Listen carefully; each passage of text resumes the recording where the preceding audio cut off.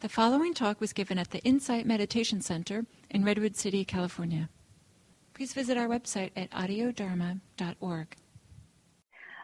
This morning I was thinking about our topic of metta, and I was feeling, happy about this topic, and then I was thinking to myself, remember back when we were talking about renunciation, like how that felt in my body. Today we're going to talk about renunciation.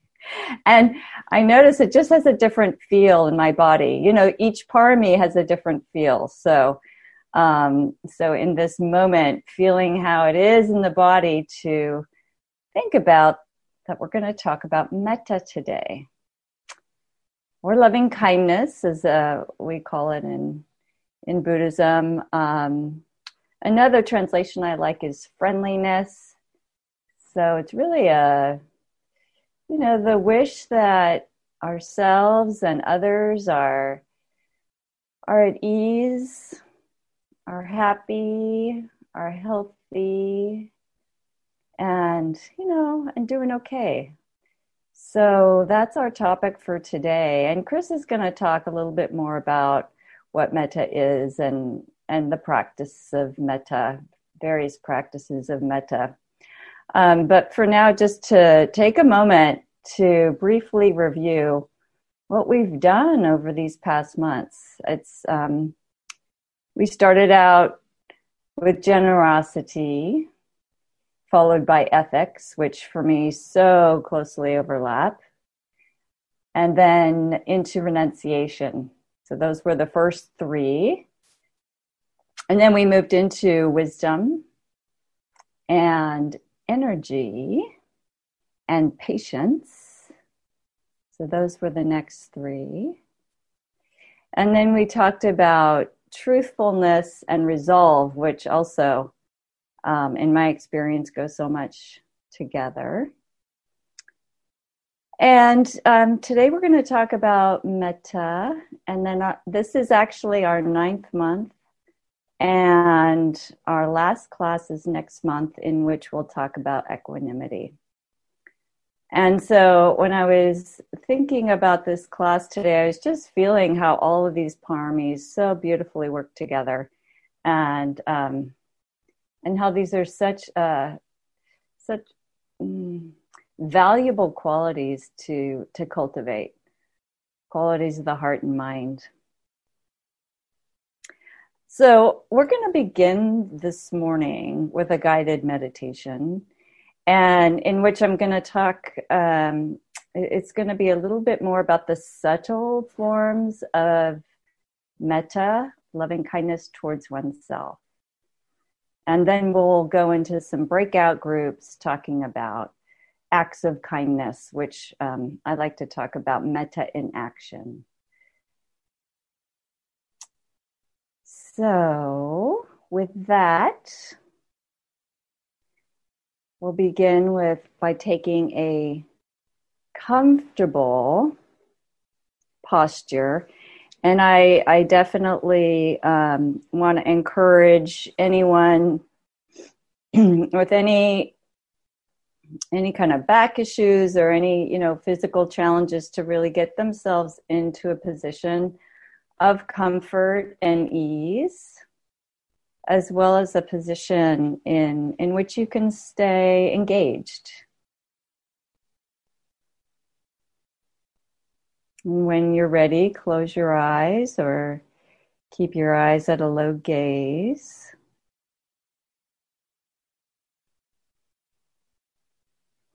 Starting out by feeling the feet grounded into the earth.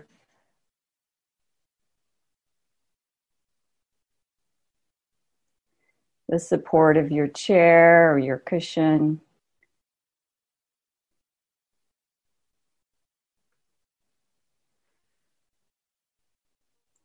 And start out by taking a couple of deep breaths,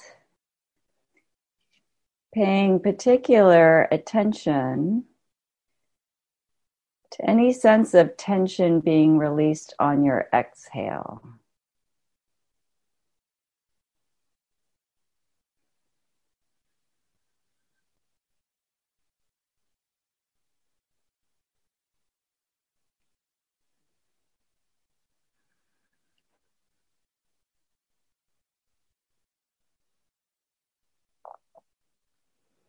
And now allowing the breath to return to its natural rhythm. Perhaps tuning into the wave-like quality of the breath as it moves through you.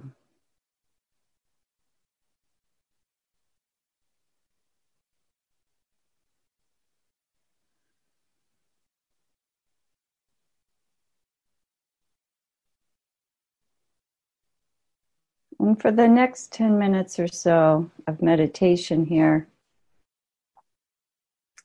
I invite you to set an intention for this practice.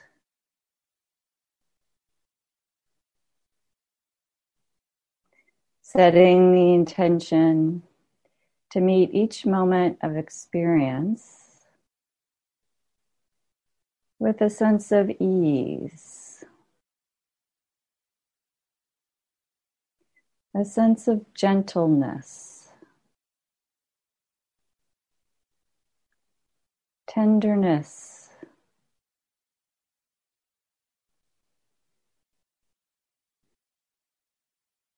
the intention to meet our experience with a soft, kind attention.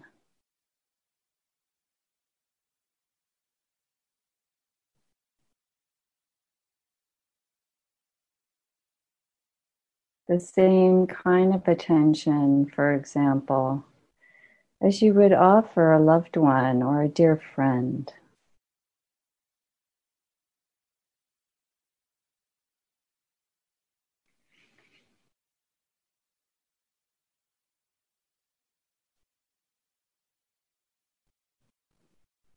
So we'll begin by bringing a gentle awareness to the crown of the head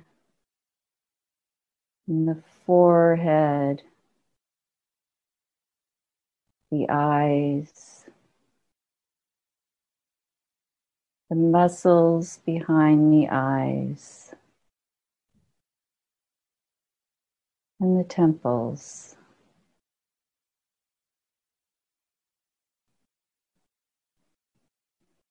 Inviting this area of the body to soften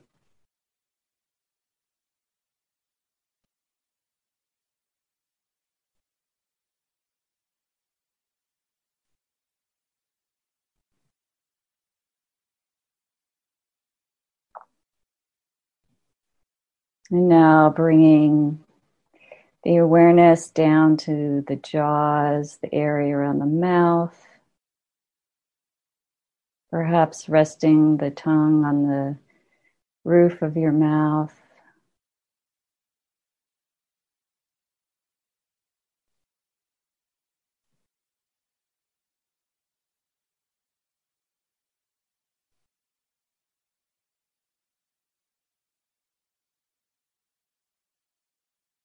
And bringing the awareness down into the throat and the neck,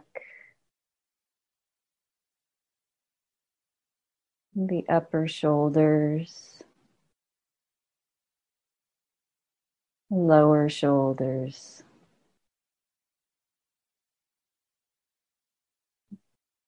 Perhaps sliding the shoulder blades down the back, away from the head.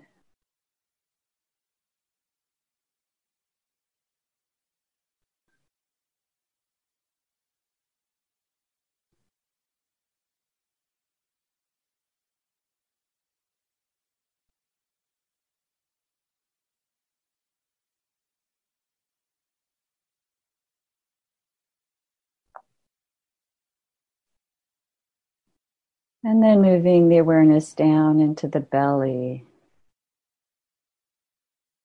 Sending our breath down into the belly, allowing the breath to soften the belly. Allowing the belly to drop down and forward in an easeful way.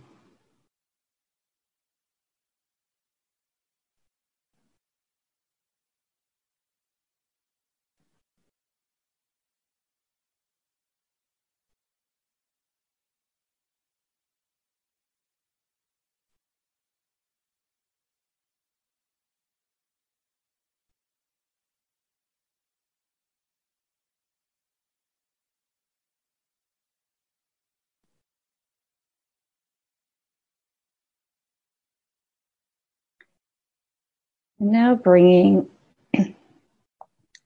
a gentle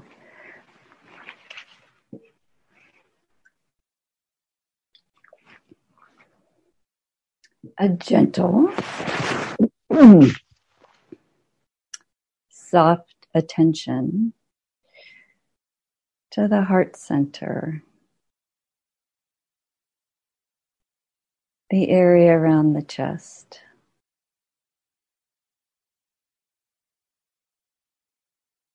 And maybe lifting the chest up ever so slightly, feeling a sense of openness, expansiveness,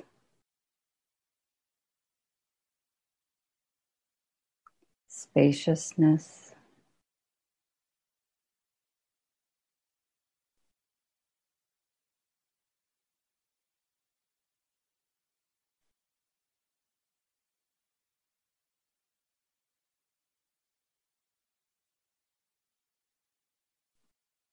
And now, as you lightly rest your awareness at your heart center, just notice whatever sensations are arising.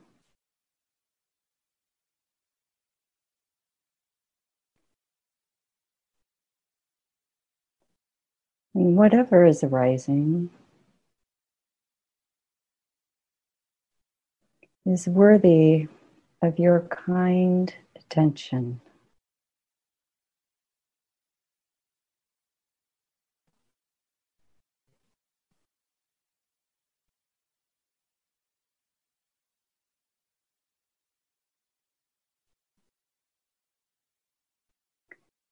Noticing whatever thoughts or emotions arise.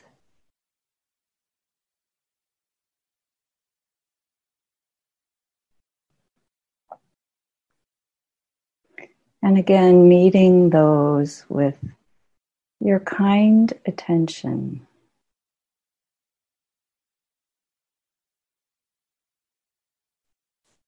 Meeting your moment-to-moment experience with a softness, with a sense of curiosity,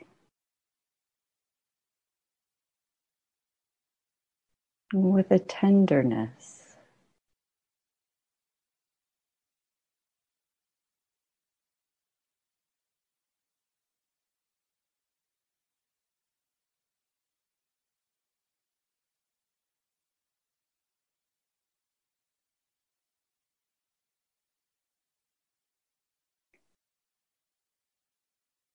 And allowing whatever thoughts or emotions, body sensations,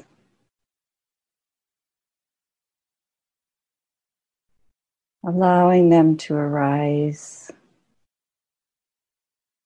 just as they are, to be and to pass in their own time.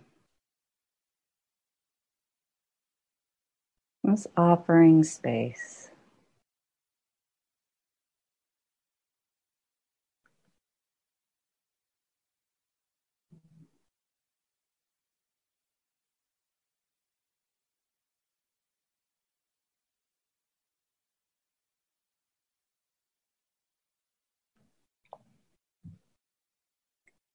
Now moving into a more open and spacious awareness. Gently bring your attention to the overall sense of your physical body.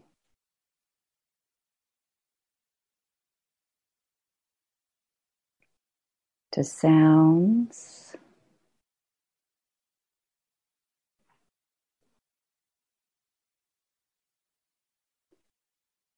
and to the space around you in your room.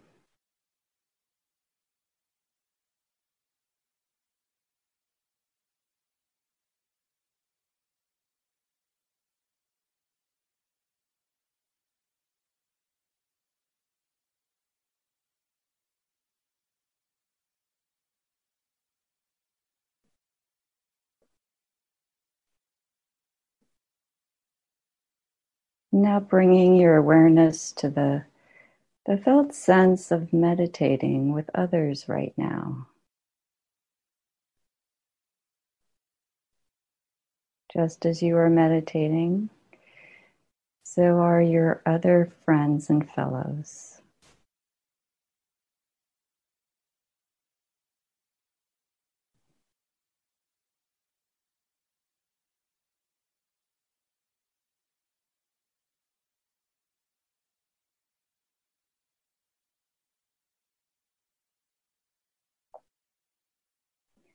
And as our meditation comes to a close, I'm going to offer you some metta phrases,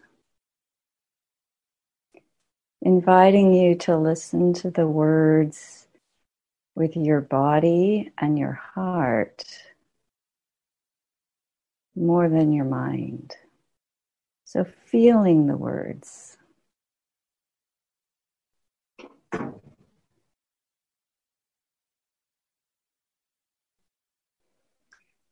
May your kind attention continue to soften your heart today.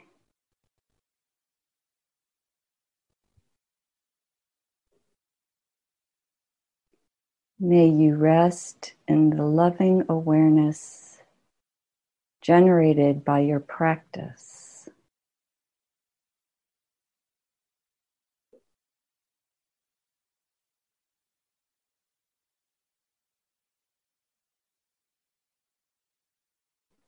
May you sense into the warmth of your heart.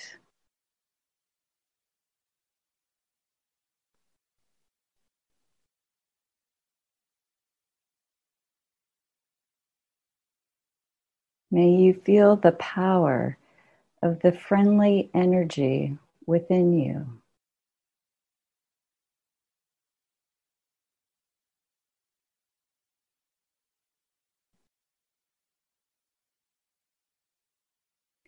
May your day be sprinkled with kindness and tenderness.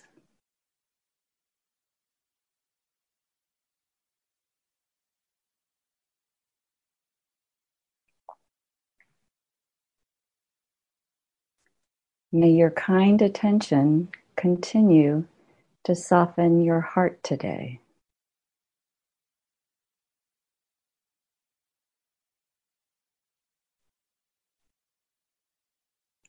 May you rest in the loving awareness generated by your practice.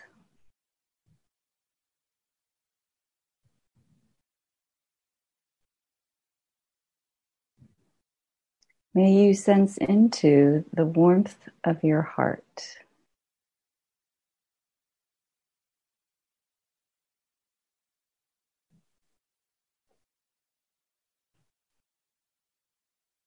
May you feel the power of the friendly energy within you.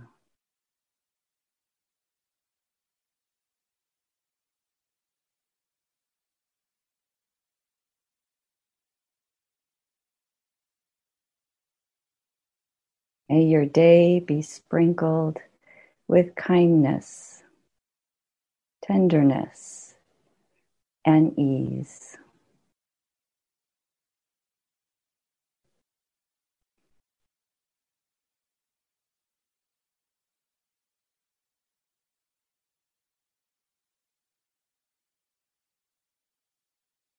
And to gently end this meditation, take a few deep breaths.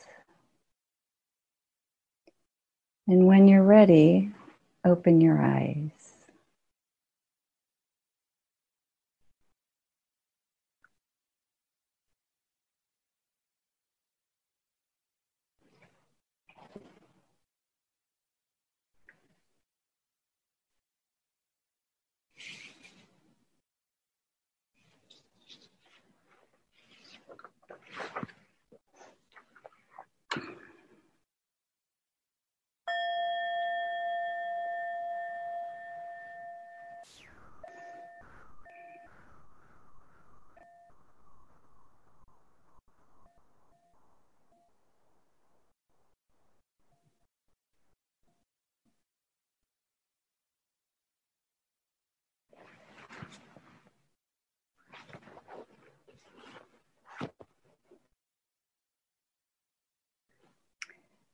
Okay, so before we go into groups here in a couple minutes, there's time for one or two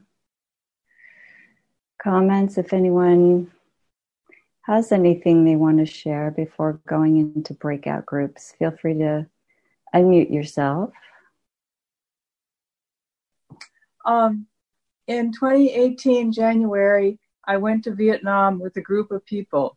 It was led by a long-term student of Thich Nhat Hanh's. Some of the people on the trip were my age, and so we were young adults during the Vietnam War. It was very painful to see some of the continuing bad effects of the war on the people there. Can you hear me? Yes. Yeah, okay. So one person who was from the Santa Cruz mindfulness insight meditation group said, "Everywhere I look, I want to cry." And he said, so he said, everywhere he looks, he says, Metta, Karuna, Mudita. Equanimity is, I can't remember what it is. Anyway, he said, Upekkha. Yeah, Upekkha. So he said this everywhere he looked when he looked at people. And I just want to put that in for Metta. That's beautiful. I love that. It's very true. So many ways to practice metta. And that's a great example of bringing a sense of an open heart, staying with an open heart, no matter what you're experiencing, as much as possible. So, so we'll break into groups now. And what I'd like to do is I'm going to read you the questions and a couple of times. It's very simple, but I know people like to get prepared for, what the topic is. So this is going to be about talking about your experience of kindness or friendliness, however you like to hold the word metta, or metta in action, if you will, in daily life, right? So I'm going to ask you to bring to mind an example of an act of kindness that you either heard about, which we're hearing a lot about lately, or you witnessed, or an act of kindness that you received from another person. So any one of those, whichever one comes to mind,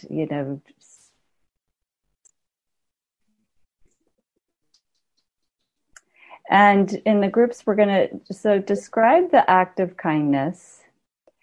And as you're describing the story, if you're able to, stay connected with the sensations in the body as you're talking. So really be present not only as you're talking, but how's it feeling in the body as you're sharing this experience of an act of kindness.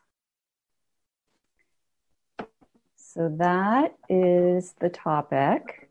And just an example or two, in case anyone, feels like they're not sure of what this might be. So, for example, a neighbor, you hear of a neighbor going grocery shopping for another neighbor who's ill, right? Or a friend calls you on the phone and during the shelter-in-place time, and they just want to know how you're doing, how you're holding up. So something like that. It could be the metta kindness experience, or something subtle, or anything in between. So is that clear to everyone? Anyone have any questions before we go into breakout groups? We're going to be in breakout groups of 3. And, as we do, in this case, you'll be each sharing. And we have about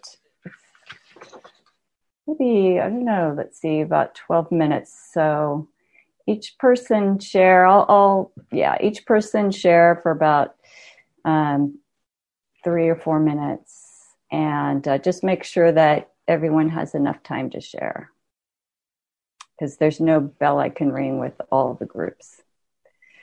Okay.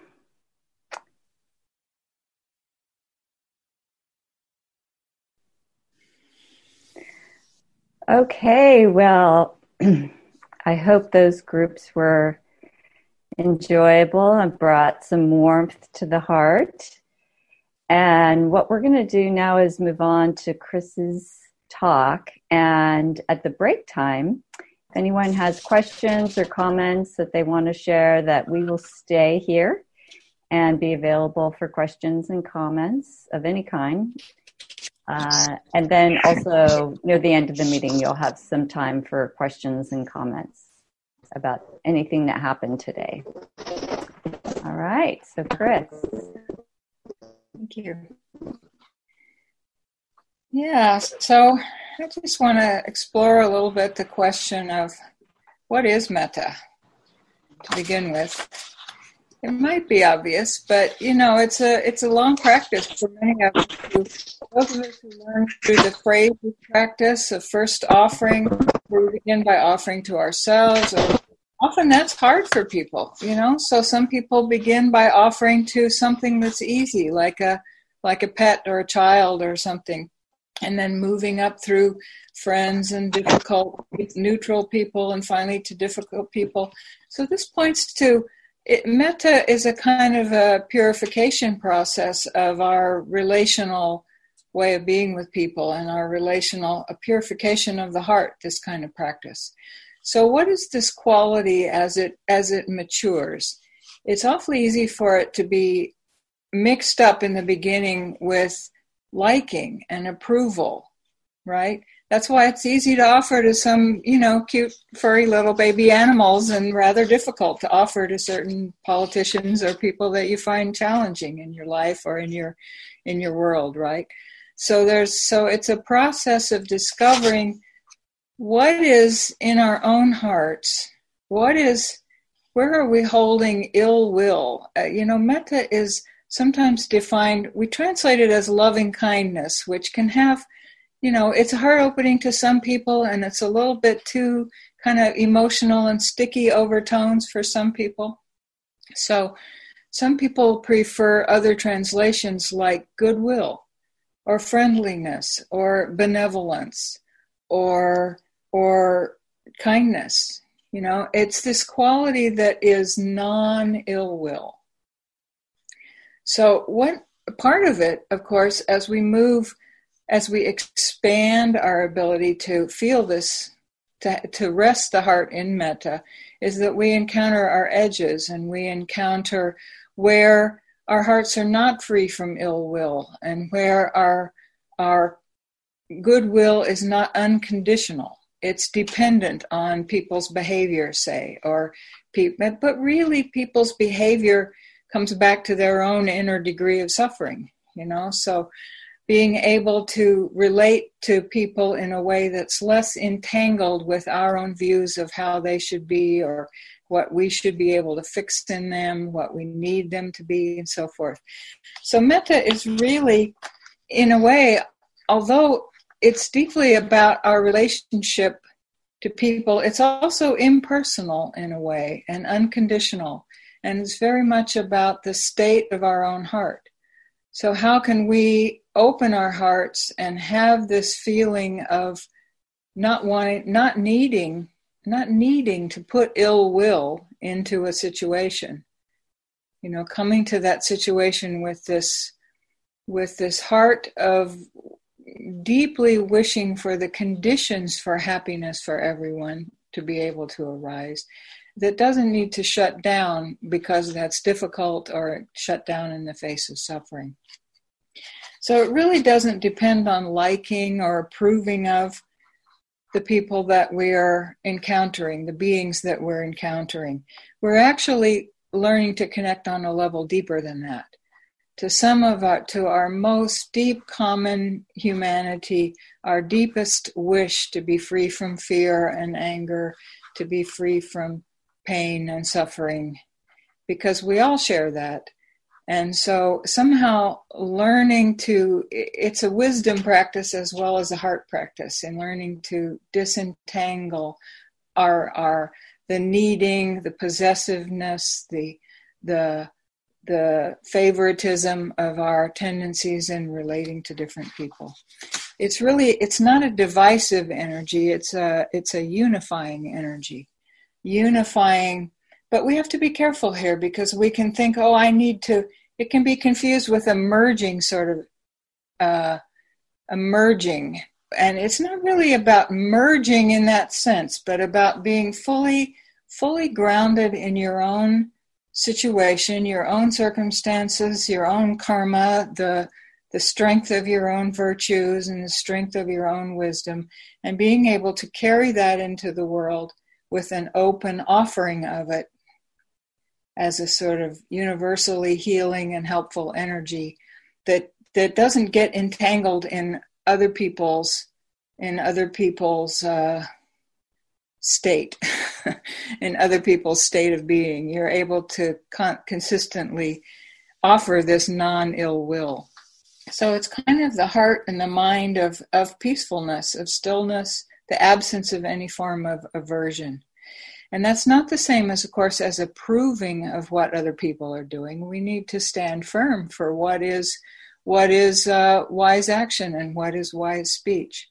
But it's finding that edge of how can we stand for what we stand for without that overlay or that flavor of aversion or ill will toward those who are out of their own suffering, acting in ways that bring more suffering to the world. And I think we find sometimes that actions that come from this purity of motivation of our heart, that they will be wholesome and healing, maybe in ways that we will never know, that we can't control directly, that we don't understand. But bringing that energy to a situation is often the best that can happen. And so this quality of metta is very interesting to get to know how does it relate to all these what are sometimes called the near enemies of these states of mind, which look like them but aren't quite, because they're really rooted in attachment instead of rooted in an open-hearted non-attachment. So it's also really helpful, I think.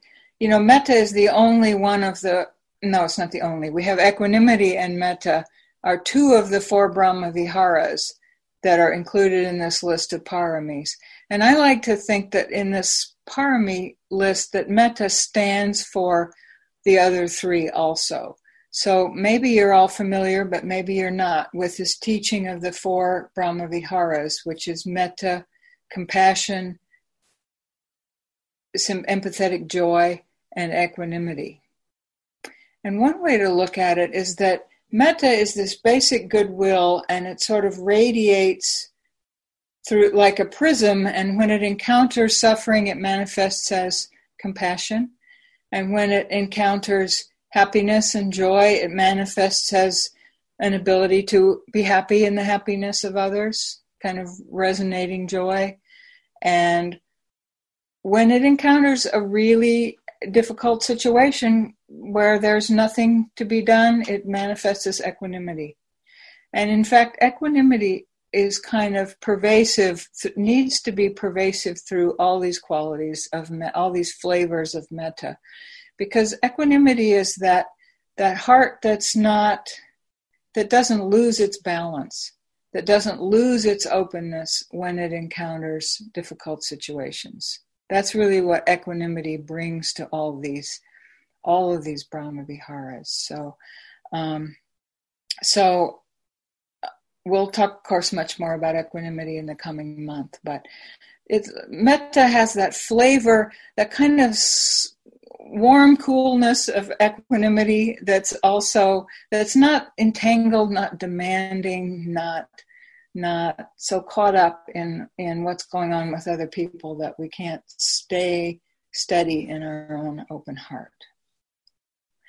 And it also is, I find, in practice, very closely related to both mindfulness and wisdom.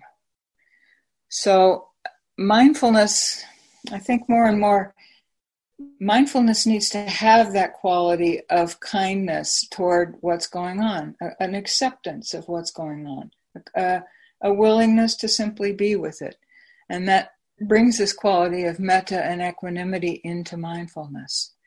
And then when we're working with cultivating metta and we run up against our edges, there's nothing like mindfulness to bring in right then to help us, to be aware that right now what's arising is some frustration, some anger, some fear around what's going on in the relationship with the person that you might be thinking of in the moment.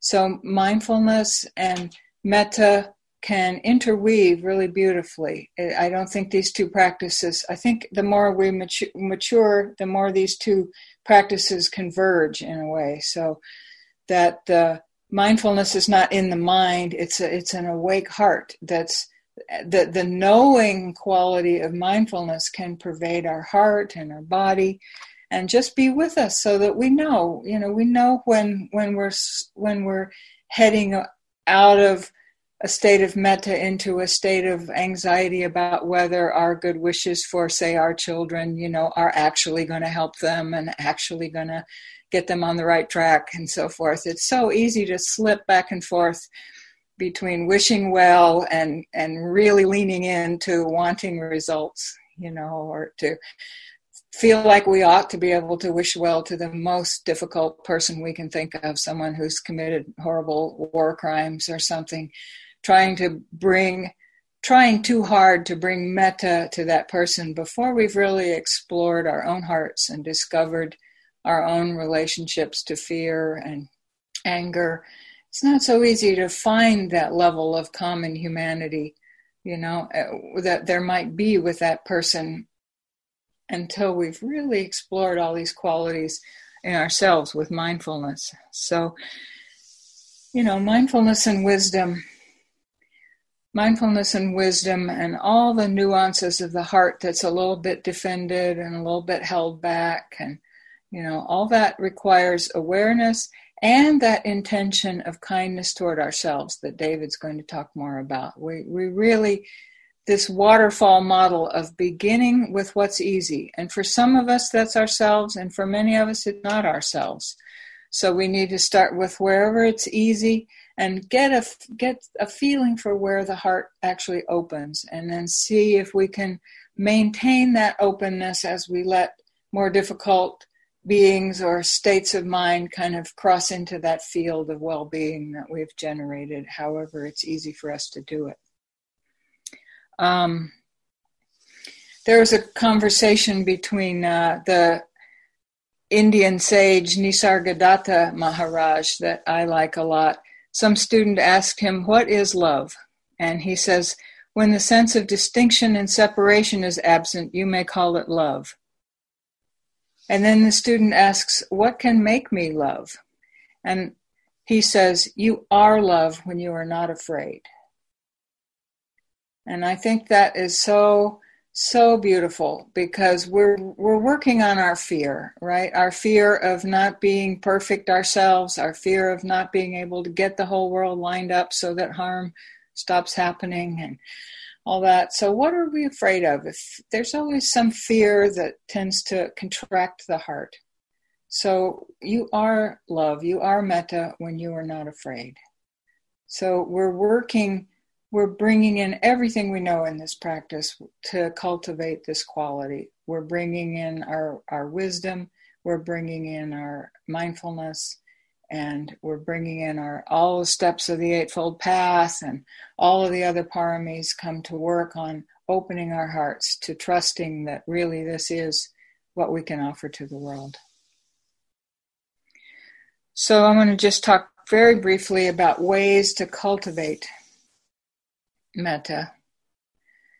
It's this wonderful quote. At first, I saw it somewhere, and I didn't quite believe that it was really from the suttas, but I looked it up, and it is. So here's Bhikkhu Bodhi's translation of this quote. Bhikkhus, you should train yourself thus. We will develop and cultivate the liberation of mind by metta. Make it our vehicle, make it our basis, stabilize it, exercise ourselves in it, and fully perfect it. Thus you should train yourselves. So it's the vehicle of the liberation of mind by metta, is really opening the heart and letting this distinction and separation that Nisargadatta referred to soften and gentle and settle us down into the shared roots of our commonality with all sentient beings. So when we talk about ways to cultivate it, sometimes we use words like doing metta or sending metta. In fact, that's how I usually hear it talked about.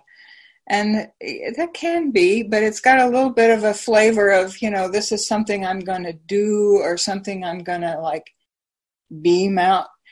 It's different than just being, learning how to be metta, cultivating a state of being. And the suttas most frequently actually speak of radiating metta.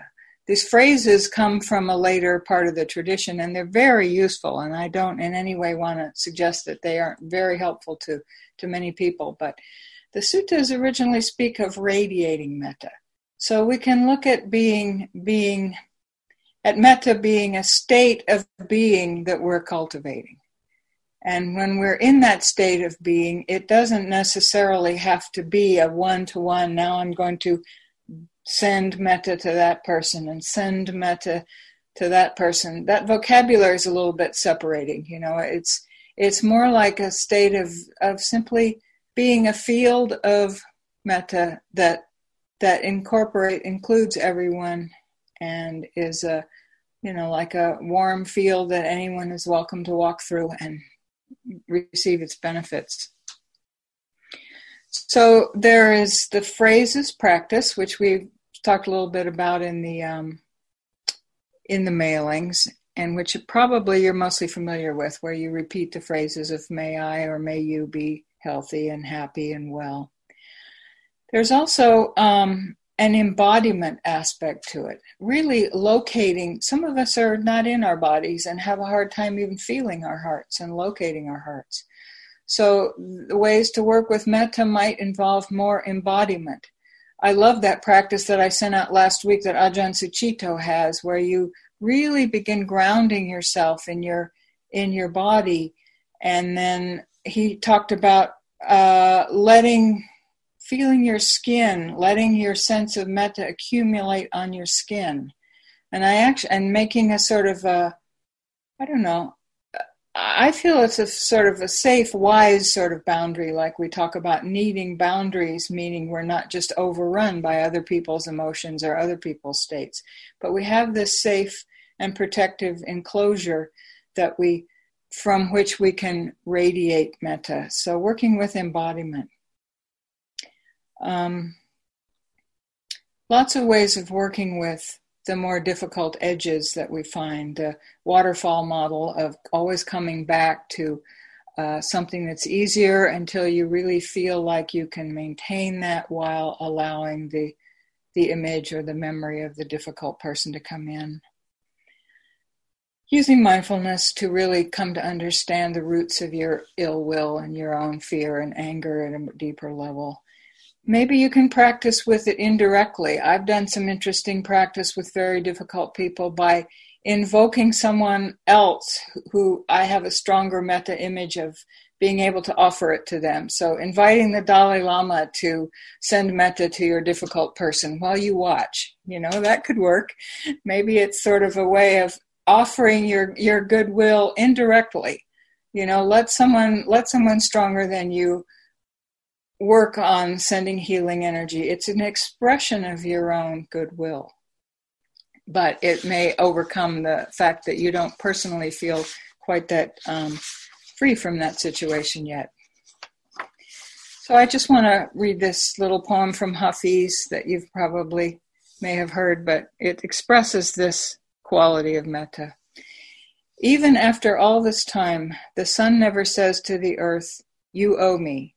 Look what happens with a love like that. It lights the whole sky. So, we're really tuning into this quality of the sun, radiating this metta to the whole earth, to everyone, completely, impartially, boundlessly, and just trusting that energy itself is healing in whatever way it needs to be, in whatever way that the people that we might encounter need healing. So,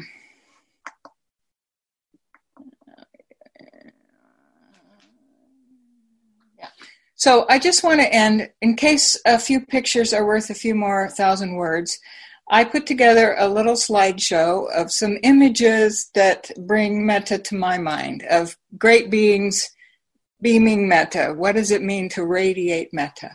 So it's a short thing, but I kind of the show kind of lingers on each picture.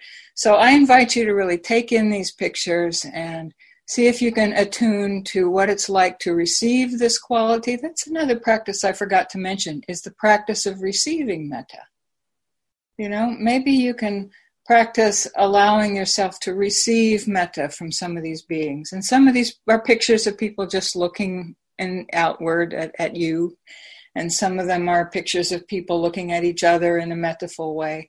So just let this resonate with you and see if you can appreciate how this quality touches your heart through these pictures. Now, let me see if I can get this to work.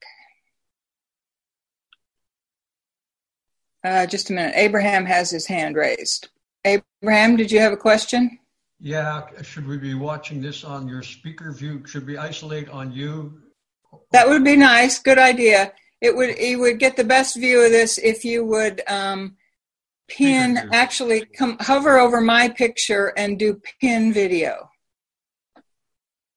So move your mouth. Thank you, Abraham. Move your.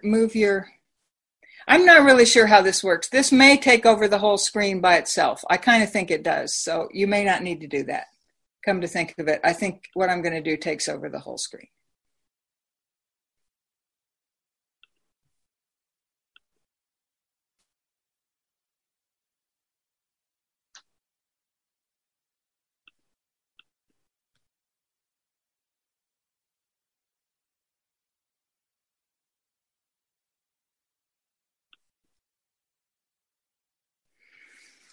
Okay.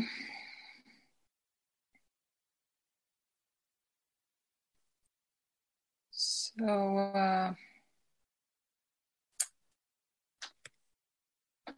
anybody have any? We'll just take a couple minutes. If anybody has any questions or any comments at this moment before we go into another breakout group.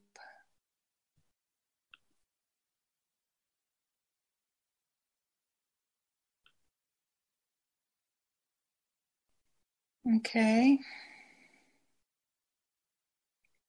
So what I'd like you to discuss in this next breakout group is what works for you. What have you learned about the practice of metta, cultivating this heart quality? What works for you? And you could just talk about what's easy, the kind of two ends of the spectrum. How is it easy for you to bring up this quality? And maybe what have you learned about working with the edges and the difficult edges? Either of those, both or either of those questions. What have you learned about cultivating a heart of goodwill toward other people? And even if you're new to this and haven't done very much of this explicit practice, you've probably worked in your life with, learning to offer some goodwill and staying friendly and kind to people. So what have you learned about that? What helps you stay with that? Okay. Hey, Chris. Yes, Laura? Can we take a short break for the restroom? Or yeah, you want to take a break now? We were going to do it after the talk, but maybe it's fine to do it now. Do you want to take a break now? I would. All right.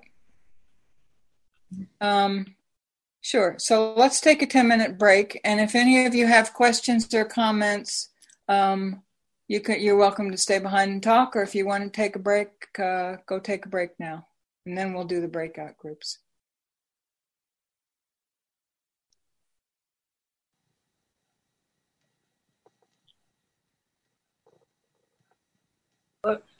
when I was doing in the breakout room talking about my experience, I didn't expect to, but I started to cry. And I realized that most of the time I am not very connected to my body. And when you open your heart, it leaves you very vulnerable to experience things coming in and things coming out that may have come from not such a great time or a great time. Yeah. Could you talk more about the body? Because I'm curious. I mean, I want more, you know. Yeah. Personally, I'm just being selfish. Thank you. Yeah. It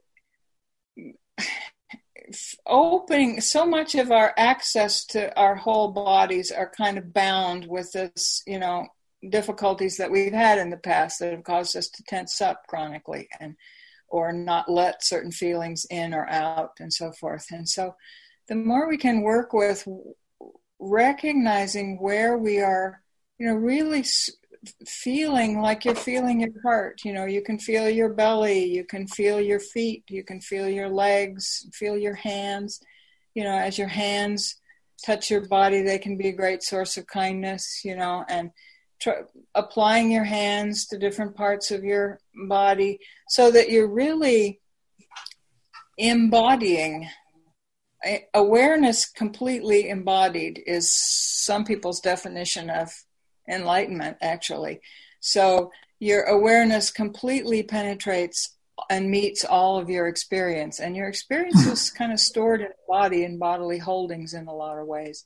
So a lot of practice is getting to be okay with the uncomfortable sensations that occur in the body and not shutting down in the face of them. And then when you have, as you develop that confidence that you can be with whatever's going to arise from within, and that you have this container of knowing that it's not going to separate you from yourself, it's not going to throw you off, it's not going to make you shut down your own inner connectivity, then you have a lot firmer ground to be able to open up to what's going on outside and to let in, you know, difficult energies from what's happening. So I think it's worth spending, you know, and so does the Buddha. There are very strong passages in the suttas about mindfulness of the body. After the Buddha died, his attendant Ananda was bewailing his absence, and I forget how it came about, but anyway, the teaching is that your body is your teacher. Mindfulness of the body is the teacher. You know, when the Buddha is no longer there, the mindfulness of the body. So that shows you where you're holding and where you're, you know, and learning to be at ease with it, learning to bring kindness and curiosity and okayness to whatever you're feeling. So that's a practice well worth cultivating. Yeah. Thank you. I know, Jennifer, you have more to add.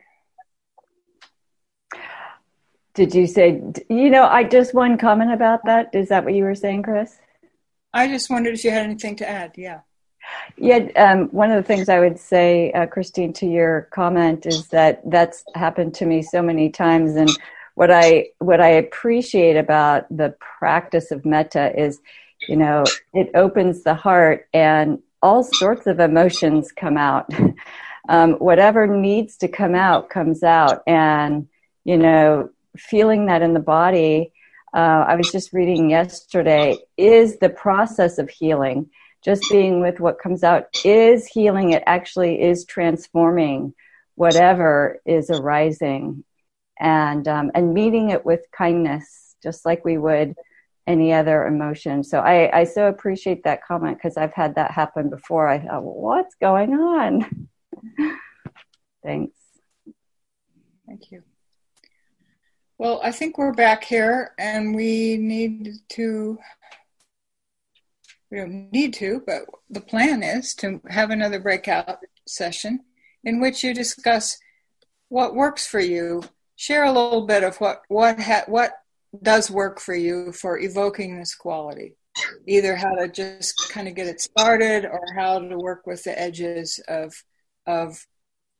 being able to keep a heart of goodwill and generate a heart of goodwill. Is that clear enough?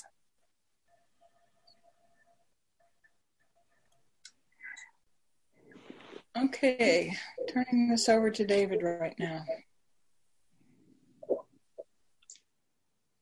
So am I on? So I want to see people. You got to get the right view. So some of you may be having trouble with this factor. Some of you may be wondering, as I've wondered, do I have love? What is love? Do I have compassion? What is compassion? I know that in certain situations I've loved. In certain situations I've clearly had compassion. But as Chris pointed out, maybe those could have been intermingled with other things that might have made it not so pure. So what is this pure love, this pure compassion?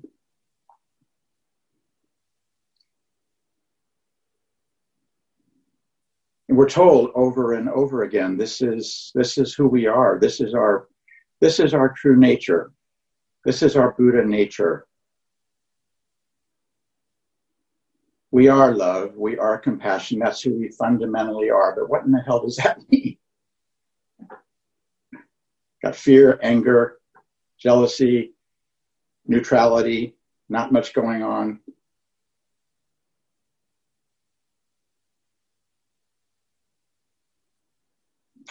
The last line of one metta prayer that I love, my favorite actually right now, is may I awaken to my true nature, which is an inexhaustible source of love and compassion. My true nature is an inexhaustible source of love and compassion. Seems a bit far-fetched. May I live with the ease of an open heart. That's another phrase that seems more accessible.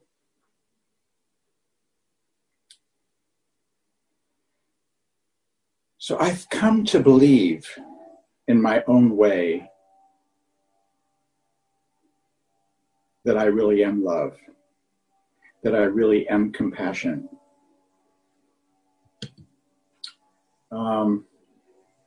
And here's how I have come to that.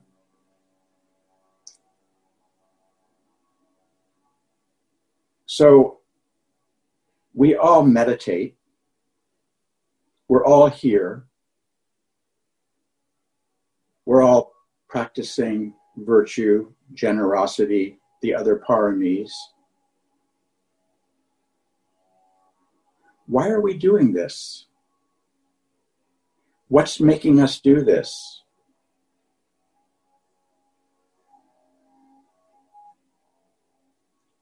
The fundamental wish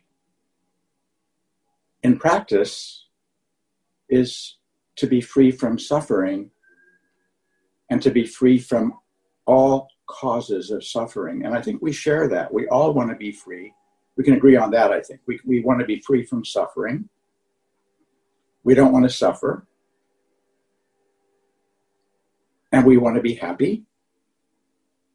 We would like to have happiness and the causes of happiness embedded in our bodies, embedded in our being. So what I've come to think is, not just think, but feel, that this longing, just the longing, embedded in the longing, is love. You long for yourself to be happy. How much you adore yourself, how much you care for yourself. how much you treasure yourself. You really want yourself to be happy.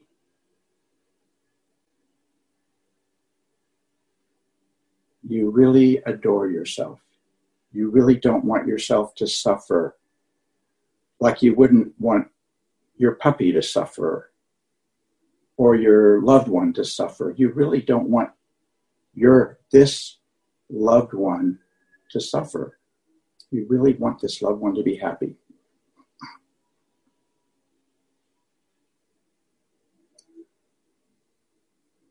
And the Buddha said this is noble. This isn't selfishness. This is noble. The Buddha said, you must love yourself first. You must love yourself more than you love anyone else in the land. If we can't love ourselves, if we can't have compassion for ourselves, it's impossible to have it for anyone else.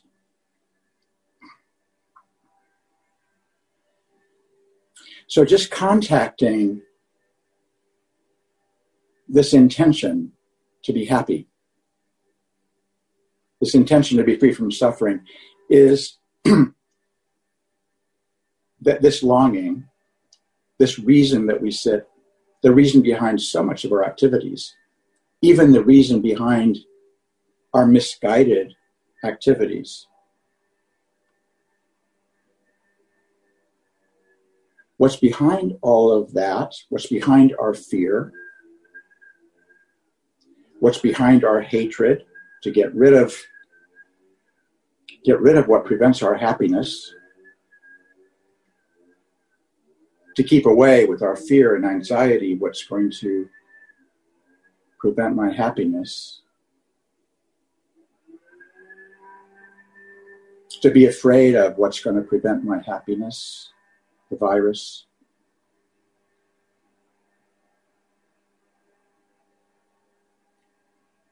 To want, to lust for what will make me happy. Sex, a piece of chocolate, praise, recognition. Behind all of those misguided intentions is this love for ourselves. They're stupid, they're ignorant, they don't wind up making us happy. Those afflictive tendencies. But they're born in love. Your hatred is born in love for yourself. You want to keep away that person that doesn't like me.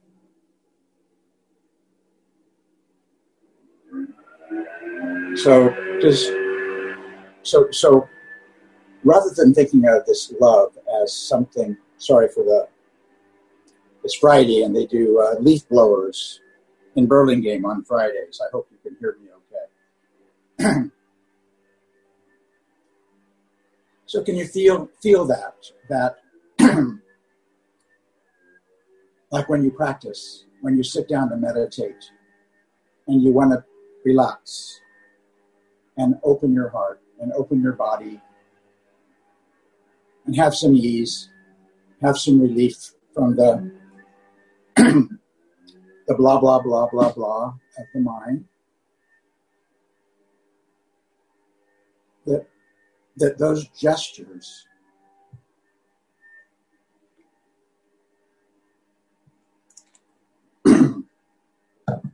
those backward gestures into loving awareness, I'm going to say into loving awareness because that's what's supporting all of this. To relax back into it, to relax back into body awareness, mindfulness.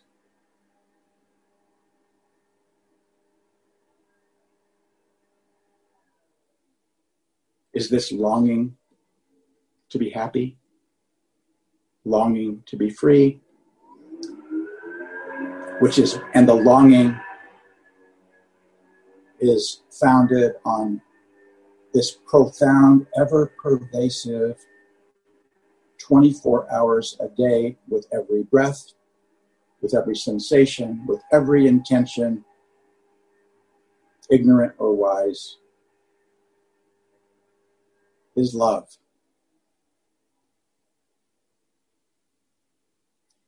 It's quiet sometimes, subtle, but you can have confidence in it. You have love. You are love. Does that make sense? Shake your head if it makes sense, and shake your head no if it doesn't make sense. Some heads are shaky. Okay.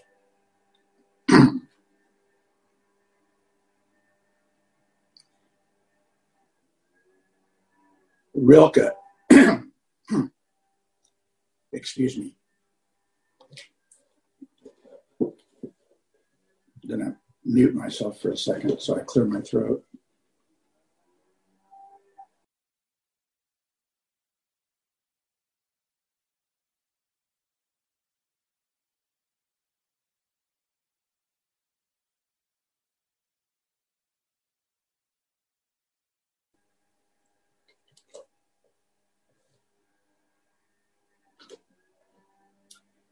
Rilke, go ahead. Christine, you want to say something? You want to ask something? I just wanted to repeat what the first thing that you said that just blew my mind was embedded in the longing is love. Yeah. And that, for me, explains so many things I've been trying to get at when people say, we are love, you're love. And it started to not mean anything after a while. That makes so much sense. Great. And that longing can lead us in many directions that aren't so great. And also the longing in our practice can lead us in directions that aren't so great, that lead us to grasp, to strive, to want, to be disappointed. So if we can get in touch with that longing and know what this is love for myself. Then maybe we can just settle back. Maybe we can just relax that longing and settle back and be more effortless in our practice. Just having this confidence that this is what I'm all about. This isn't a particular practice. This is who I am. This is what I'm all about. And just relax. Relax into effortless being. You can have faith in yourself, confidence in yourself. You are Buddha. There's this story about a gold Buddha, magnificent gold Buddha in Malaysia, in what is now Thailand. And it was huge, 10 feet tall, 5 tons of gold. And they were about to be attacked by the Burmese. So they knew that the Burmese would get hold of that gold Buddha and break it all up, tear it all apart. So they didn't want that to happen. So what they did was they covered it with clay and plaster. So when the Burmese would come in, they would think, well, this is worthless, and they wouldn't pay much attention. And that's what happened. The Burmese attacked. They killed all of the monks. But they sorry. I'll shut this off.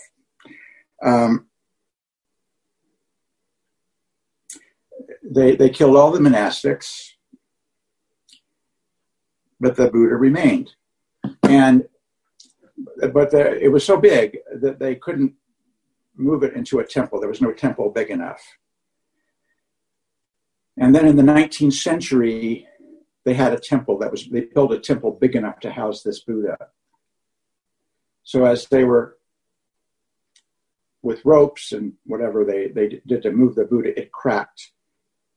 The plaster and the clay cracked, and they could see the gold underneath. And now you can visit Thailand and see this gold Buddha in all of its splendor. That's us. You can be confident you are the gold Buddha. You can relax and just into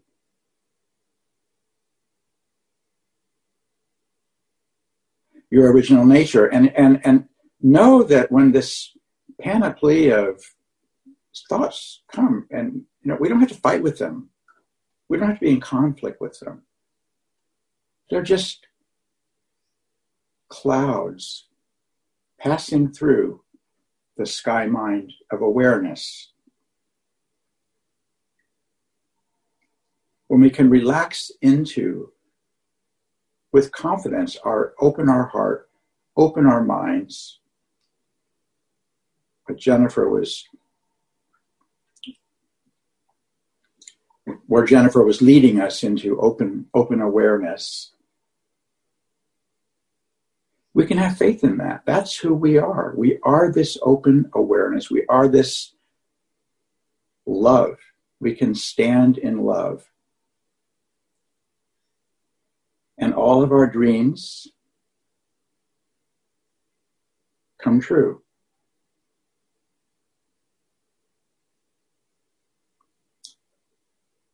By standing in this faith, all of our dreams can come true. It's not that we're going to be, la-di-da, happy all the time.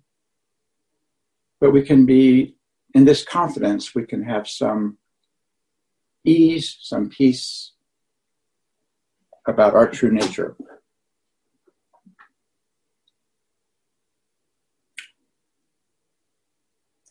This is what we long for, I think. I think we long for love. We long to be loved. We long to love.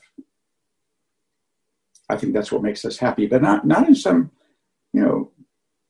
sentimental way. Just this quiet, easeful being with who we are, relaxing the longing into to its foundation.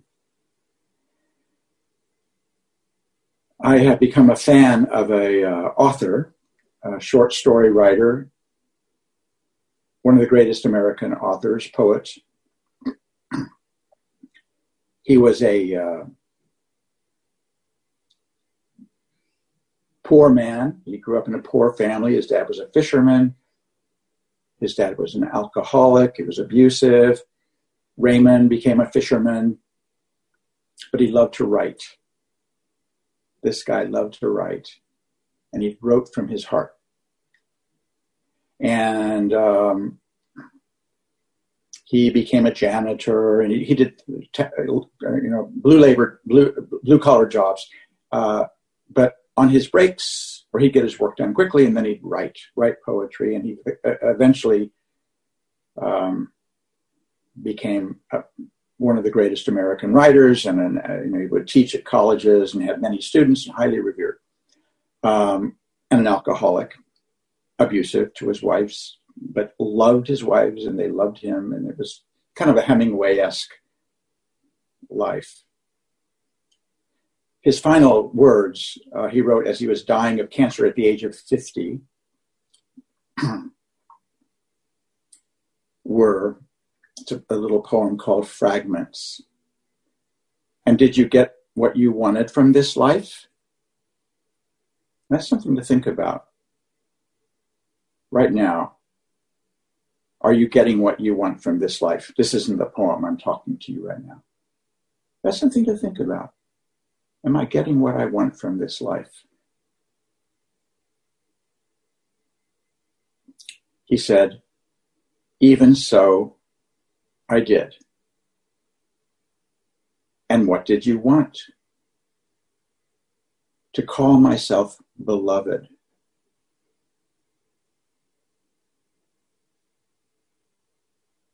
To feel myself beloved on the earth.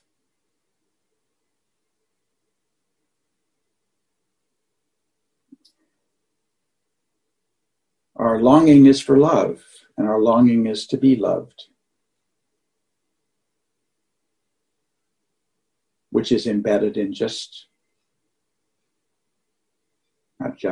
which is embedded in our awareness.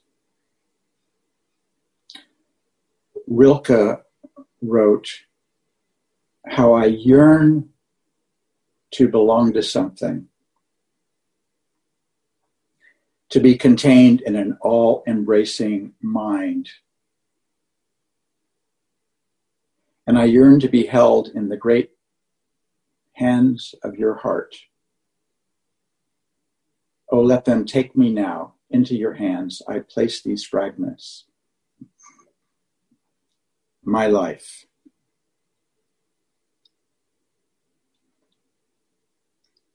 These hands could be awareness, loving awareness.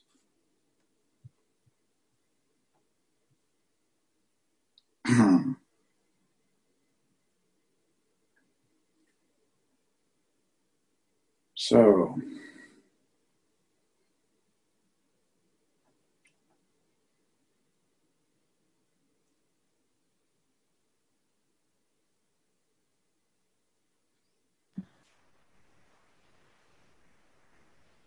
What was the name of the man who said, "Did you get what you want from this life?" And what was Raymond Carver. Raymond Carver. Okay, thank you. Yeah. I'm getting a little short on time, I think. So I think I should start to wrap this up. There's plenty of time. Is there? Keep going. Well, I just wanted to talk a little bit about, just to kind of talk a little bit about, it's confusing. This life is so confusing. We're peaceful, then we're not. We're open-hearted, then we're not.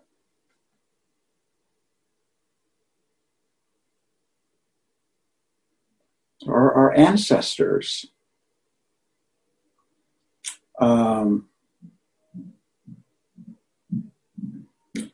they loved those in their tribe. They took care of those in their tribe. They took care of their children. This is how it's always been.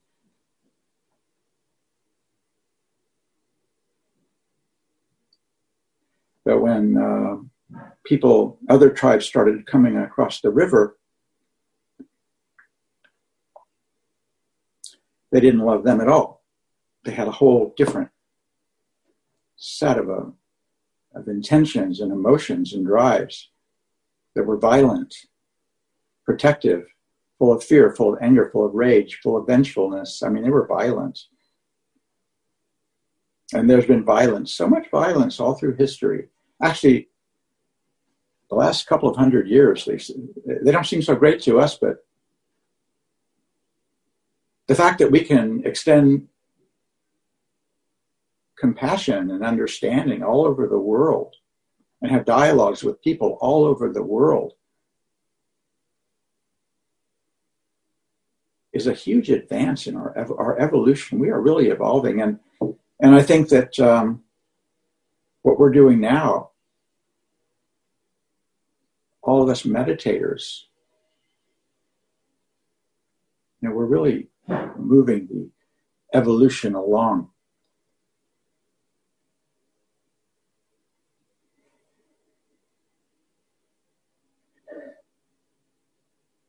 So, just want to say one thing about finding this goodness, finding the gold Buddha in yourself, finding the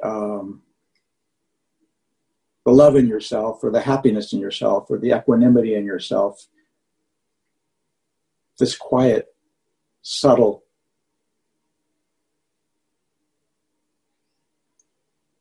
Love that's embedded in wanting the very best for ourselves, the wanting the very best for our tribe, and even extending it now to other tribes. That we, focus on that and let the other stuff go by, but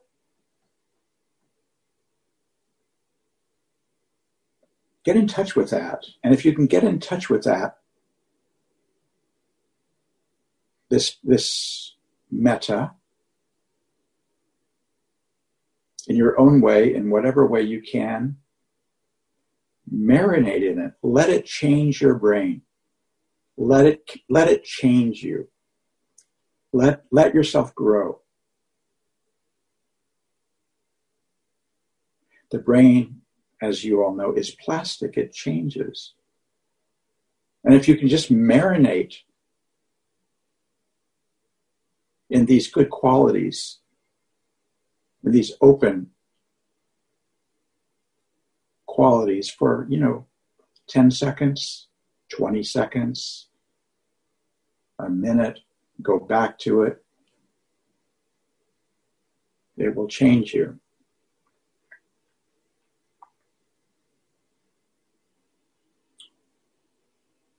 And if you need an example of this, look at any animal.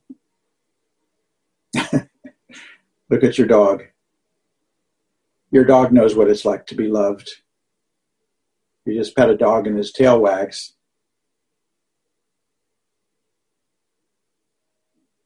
Dogs are so eager to love us, eager to lick us, jump up on us.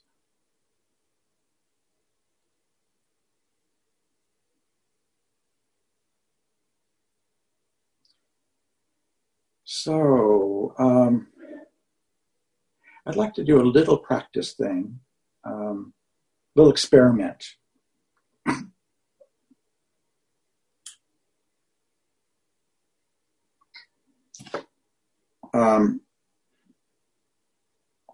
This is a little unusual, but please just try it and see how it works for you. So close your eyes and relax.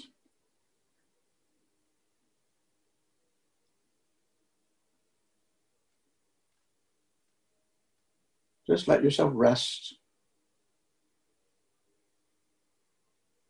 Relax your body. Relax your heart. Relax your belly. Relax your brain.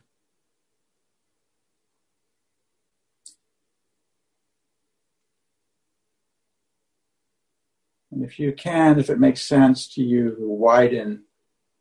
gently widen, let your awareness, awareness is easy. It's just here. It's just simply here. With no effort at all, just being aware. Let it expand to the right, to the left, in front of you, in back of you. Expand to fill the room. Above you, below you, just relaxing effortlessly into this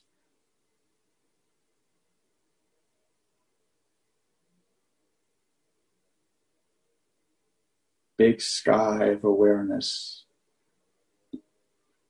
and letting your heart open.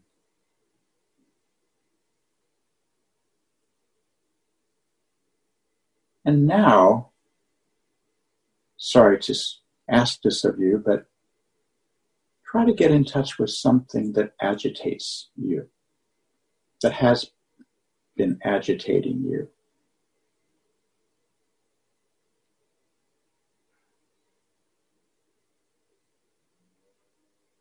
Some person's face may come to mind who agitates you, or fear of the virus, or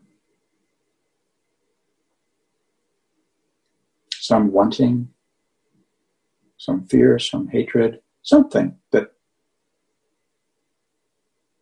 causes you to become reactive. And see if you can find that in the body, where that is in the body, that agitation.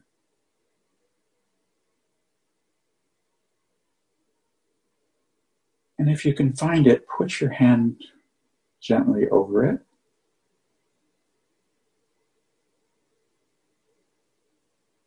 And feel it. Feel the agitation.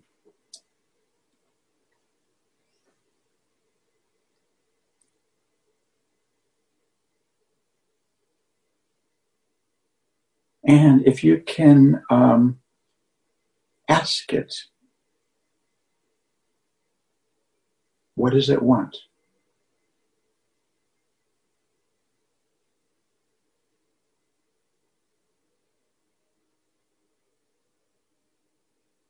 Does it want someone's love? Does it want a vaccine?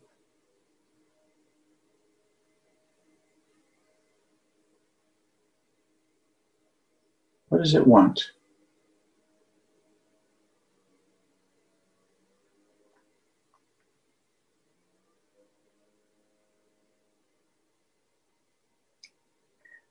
And now in this meditation,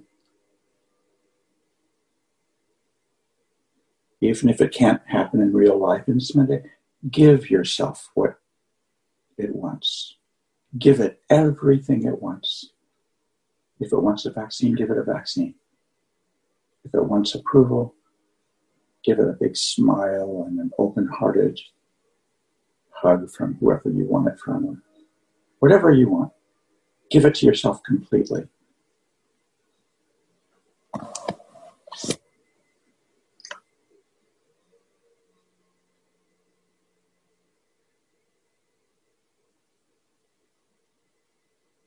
Could be an addiction. Give yourself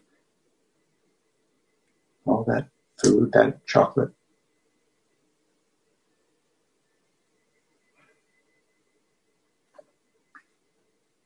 Now that you've given it to yourself, how do you feel?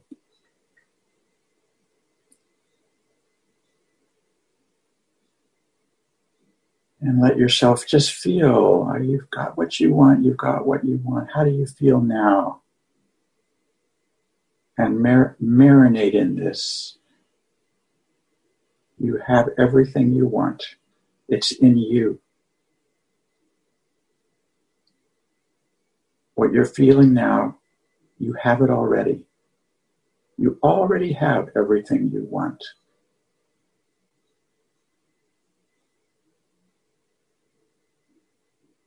Enjoy this.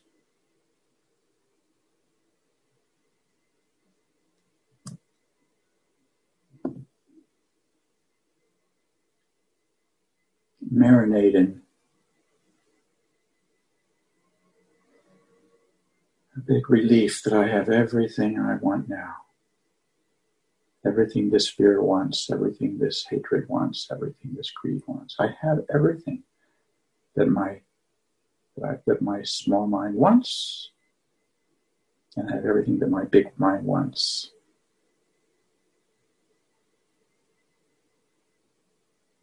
Okay, you could open your eyes.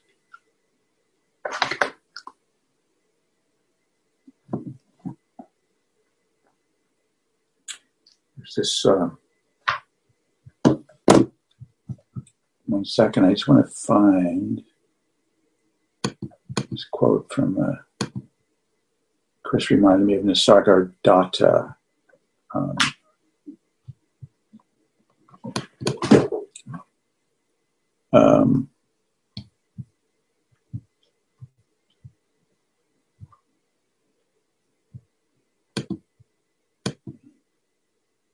Excuse me, sorry.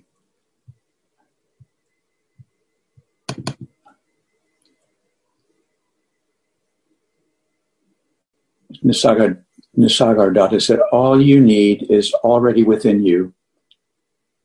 Only you must approach yourself with reverence and love. Self-condemnation and self-distrust are grievous errors. Your constant flight from pain and search for pleasure are signs of the love you bear for yourself. All I plead with you is this: make love of yourself perfect. Deny yourself nothing. Give yourself infinity and eternity, and discover that you don't need them. You yourself are beyond. Okay.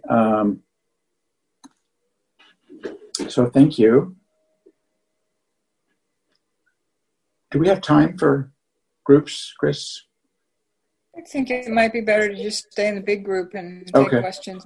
Yeah. So you want to share about? My question was, how do you relieve yourself of negative emotions? You know, you want to be happy, right? You want to be relieved of your suffering. How do you do it? How do you practice with negative emotions, with suffering? If anyone would like to share, love to hear. I'm sure I know all of you are practicing, and it'd be great to hear how you do it.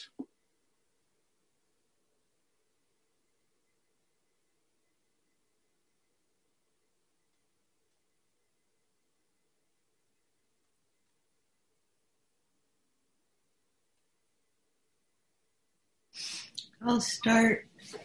Hi, David. Hi. That was very valuable. Thank you very much. It's great. And the way I'm practicing right now is I have a form. It's actually, let's see. I have a form. It's from ACA, Loving Parent workshop that I attended. And the form basically is, what is the emotion? Where am I feeling it in my body? Acknowledging that within myself, whatever it is.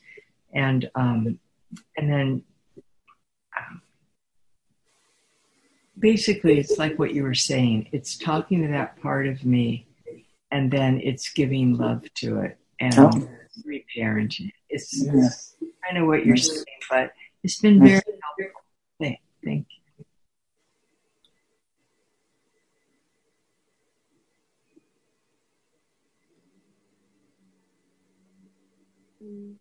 Please. Yeah, one thing I have been working on is, since I noticed how I talk to myself, because for years I didn't even realize the way I was talking to myself. And when I did realize, that voice was so extreme and so harsh. One thing that I'm working on now is learning how to practice loving kindness and metta towards myself, and recognizing when I'm speaking to myself in such a harsh manner, and wondering like whose voice is that. And I noticed that the more I become aware of the way I treat myself, the more it helps me to treat others. I think for a long time I was very guarded and fearful and mistrusting of other people. So there's always this wall that prevented me from being generous and being kind, because I was always trying to protect myself. And then just realizing that mostly I have to protect myself from myself. And the more I engage with that, and the more kind I am to myself, the more natural it is when dealing with difficult people or people that cause a reactivity in me. I know if I'm already in a mood, then I'm going to respond a lot differently than if I've been practicing, and if I'm more gentle, I'm going to react extremely differently in those two situations. So, yeah, just concentrating and paying attention to how I treat myself makes it easier to treat others in the way I would like to. Thanks. Great, thank you.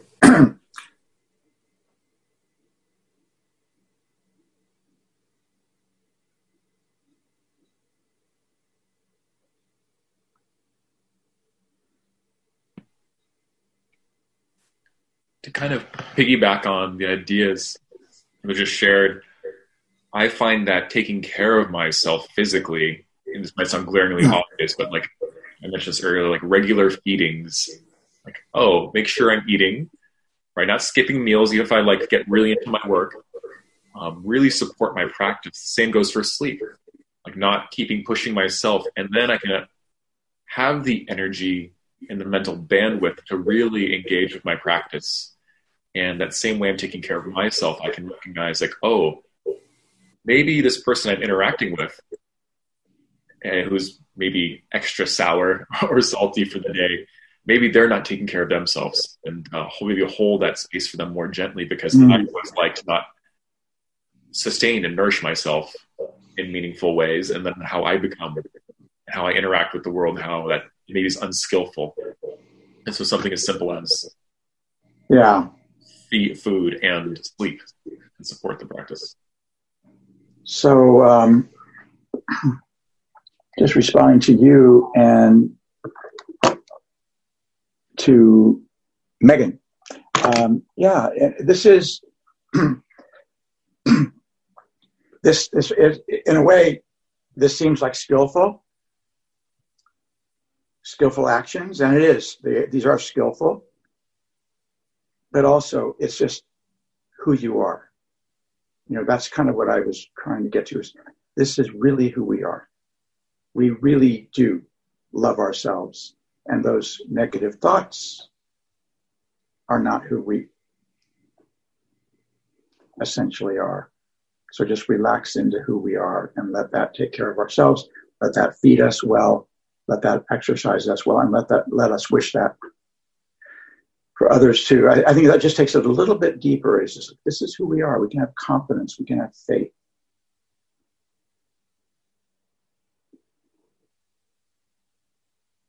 And relax.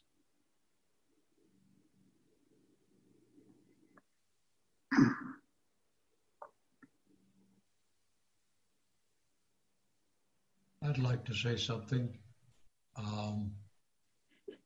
I think in terms of meditation, I've recently been working with an acronym that Gil had in one of his talks. He calls it RAFT.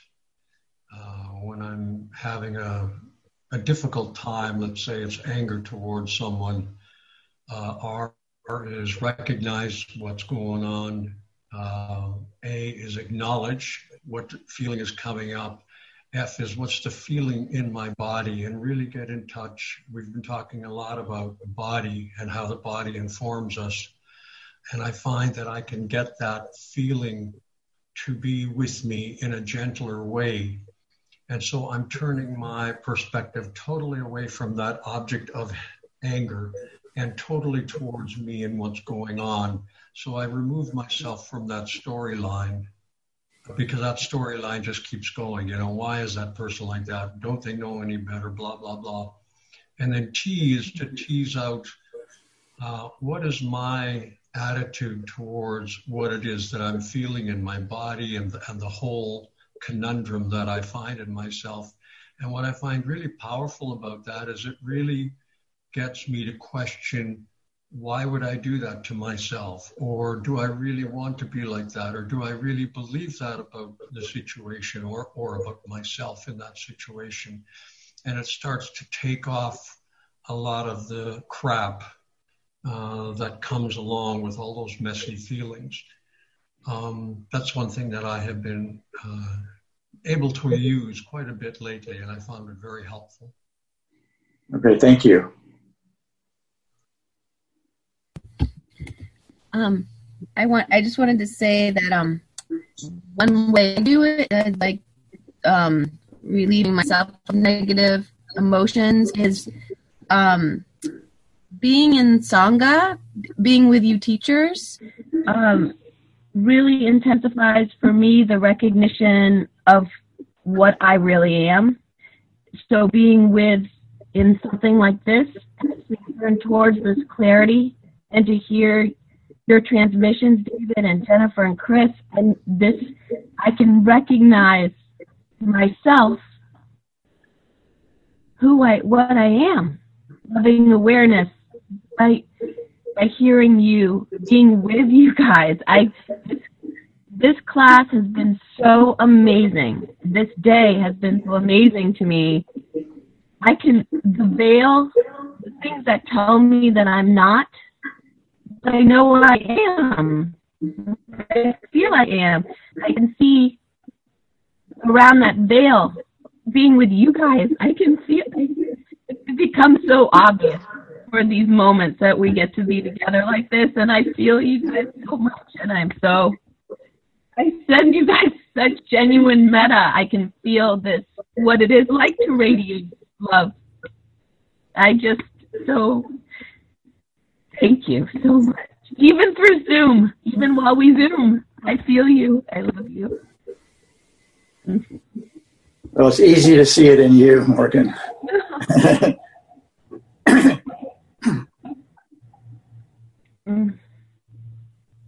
I just want to go ahead.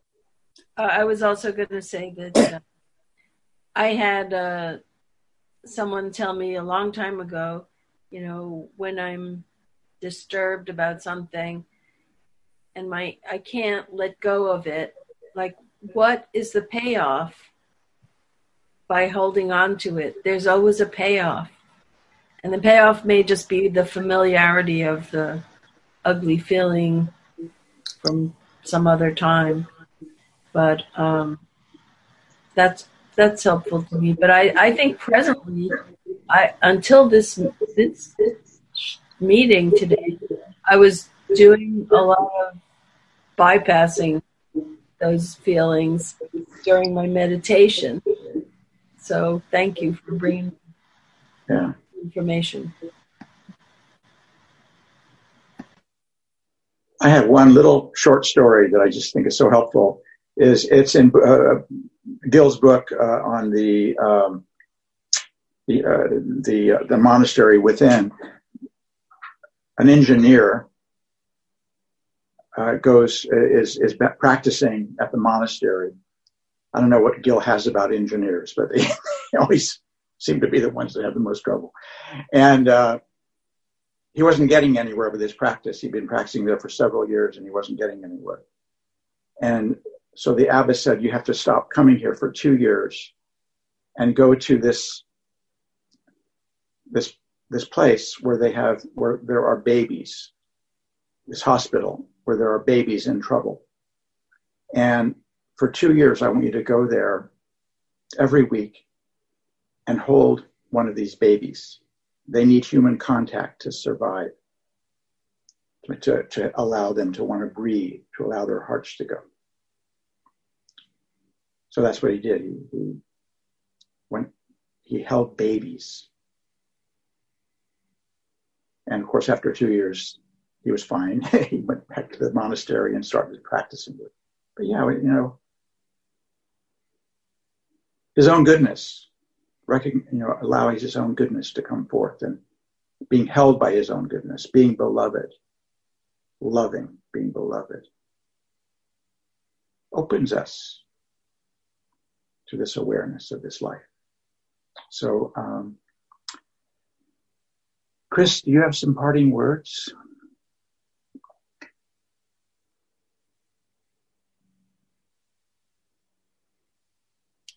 Actually, no. I'm just so pleased with what you offered. It's so true to my experience, and really explaining what's meant by we are love, this longing to do what we're doing, is that so gets to the heart of it. And I'm so grateful that you put that so beautifully. So I don't believe I do. I do have one just to point out that our last meeting is quite far into June. It's June 26th. That was the best we could do with our various schedules. So we've got 6 weeks until the next meeting. But we hope you don't forget us and we all come back in late June and have a... Enjoy your practice. Have a beautiful rest of the day. Thank you all so much.